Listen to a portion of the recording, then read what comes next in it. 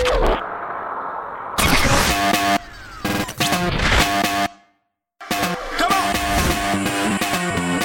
to the Empowered Life Podcast. Each week, we will bring you an inspiring message to give you the tools necessary to eliminate limiting beliefs and step into the empowered and purpose-driven life you are meant to live. Here's the host, serial entrepreneur, lifestyle strategist, your coach, Jason Linford.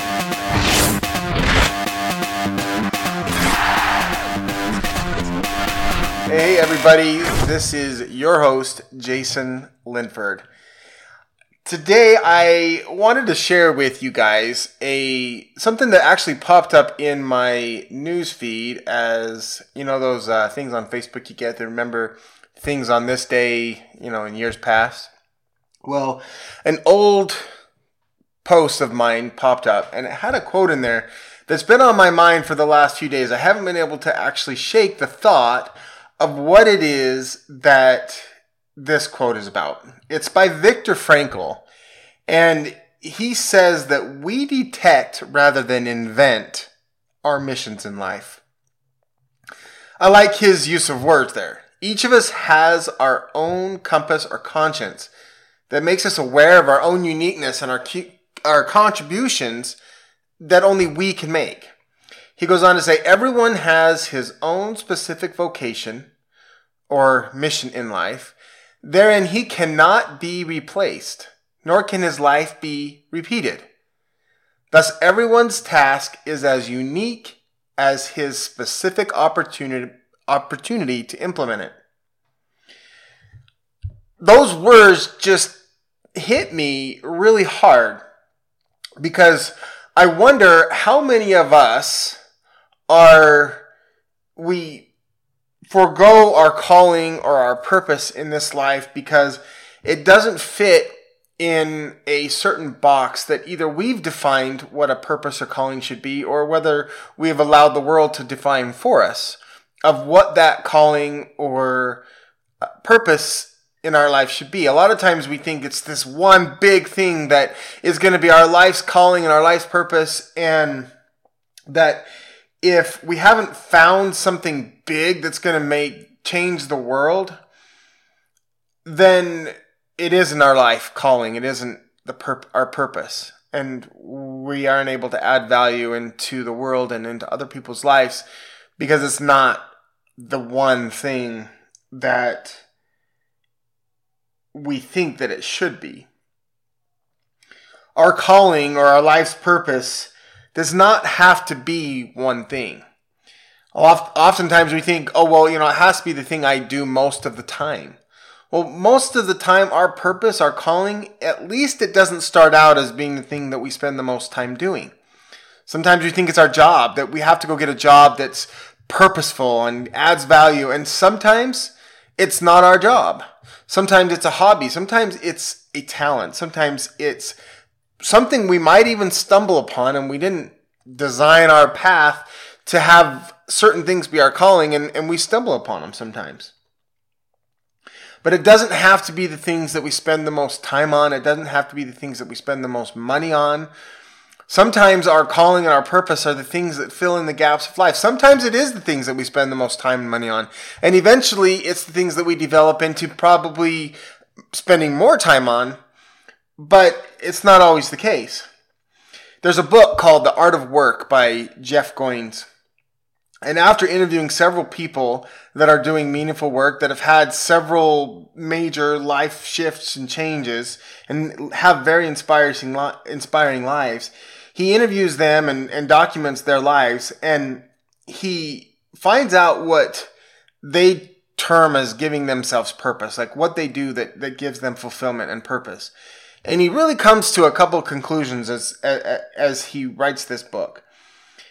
One is that we are evolutionary beasts, and as we gain more knowledge, our aim tends to elevate, and our purpose and our calling tend to change over time.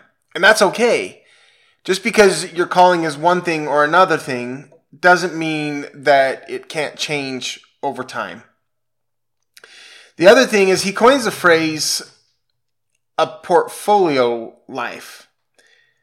meaning that most of the time our lives are multifaceted and that we have purpose or a calling to do something in more than one area and to do more than one thing. You know, I think in the fairy tale life, we have one purpose that we go out and we pursue and we change the world in that one purpose and that one calling. We always knew from the time we were little that that was the thing that we were always supposed to do. But if we're honest with ourselves, we know that that rarely happens. Most of the time, we figure out our calling by making mistakes and finding ourselves in circumstances that we wouldn't have necessarily put ourselves in, to have aha moments and to have learning experiences that give us insight into what our purpose and our calling is. And that's why it's so important to make choices that put us out of our normal circumstances, that take us out of our comfort zone so we can figure out where we belong, what we belong doing. I don't think we should diminish the things in our lives that provide value because they are not the one big thing. We've all been sold to the world that this beautiful, pretty package that we're supposed to be looking for. And that's not really what our calling and our purpose is about. The other thing, too, that I think happens is, you know, as Viktor Frankl said, we don't invent our missions in life, we detect them. But what I see happening a lot in the world today, and especially things like social media and news and just in everyday conversation, I see a lot of broken detectors out there. Because here's the one thing about our mission in life and our purpose and our calling, it's never going to be a negative one.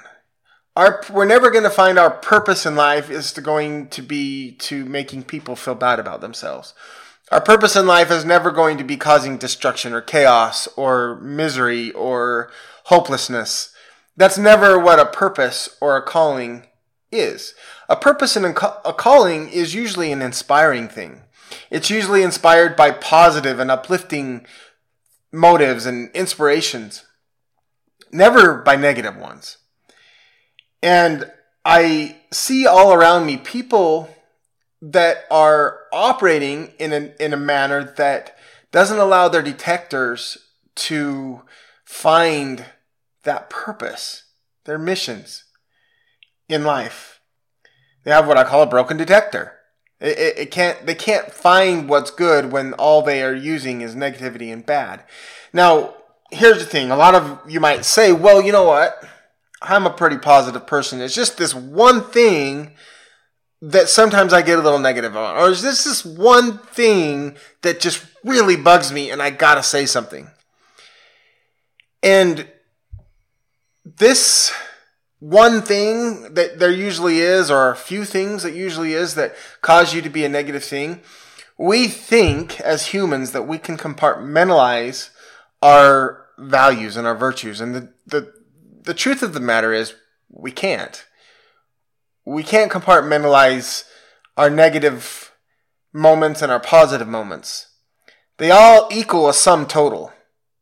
Regardless of whether you try to compartmentalize them and putting them in their own separate boxes, they all, at the end of the day, come to a sum total. And the hard part about this is our negative moments, the things that we use and negativity, and we perpetuate our negative side, whether it's through words or actions or even thoughts, those take up more space than positive ones. Negative thoughts and negative actions take up more energy, they suck more out of us, and the really sad and tragic things is the negative things that we spend our time on, whether it's a Facebook post or a conversation or just even a thought towards somebody, is those negative things tend to have lingering effects. Not just on ourselves, but on our relationships and our lives in general.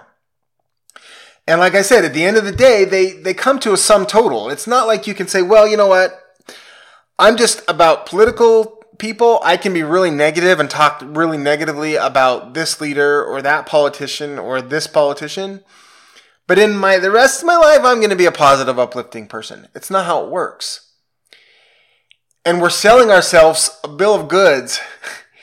It's snake oil that we're selling ourselves if we think that we can live a productive and value-added, fulfilled life if we're going to compartmentalize and be okay with that.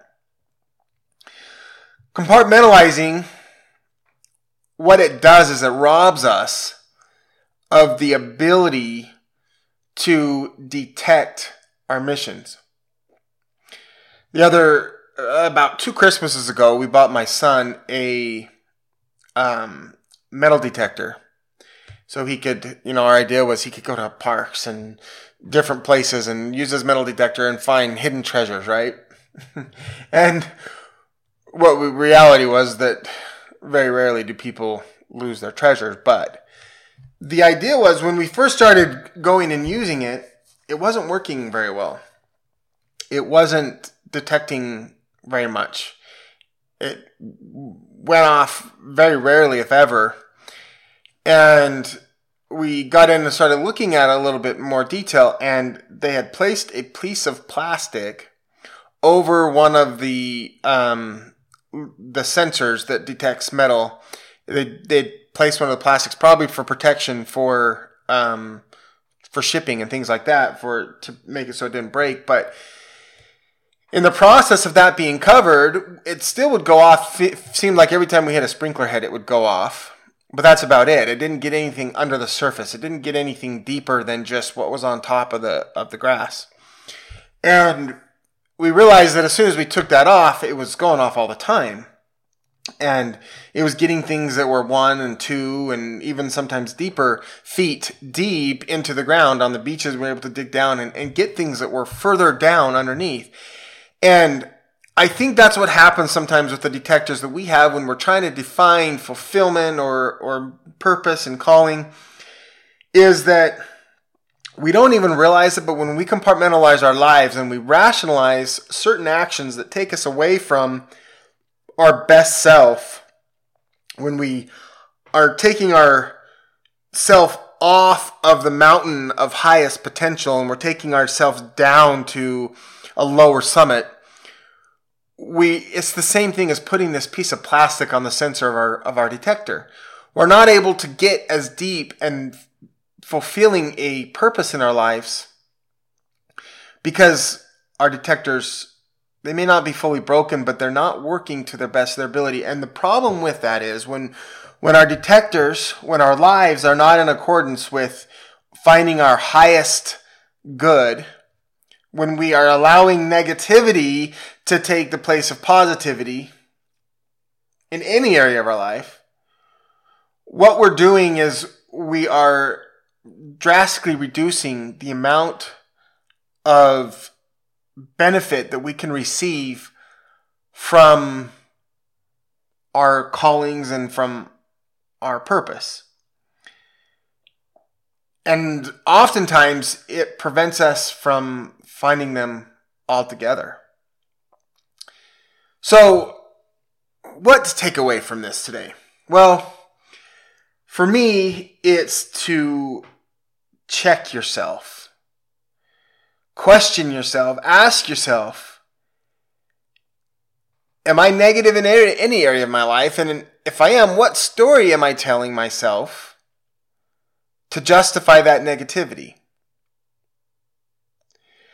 And then ask yourself this, is that worth me harboring that? Keeping my little box compartmentalized over there with a nice little bow on, a rationalization bow on it, saying, you know what, it's okay to be negative about this. It's okay to gossip about this person. It's okay to hate that one thing. It's okay to not forgive this. It's okay to be ungrateful for that. But everything else, I'm a pretty grateful person. I'm a pretty forgiving person. Ask yourself, is it worth sacrificing fulfillment? Is it worth sacrificing the purpose, the value, the impact that you can add back into the world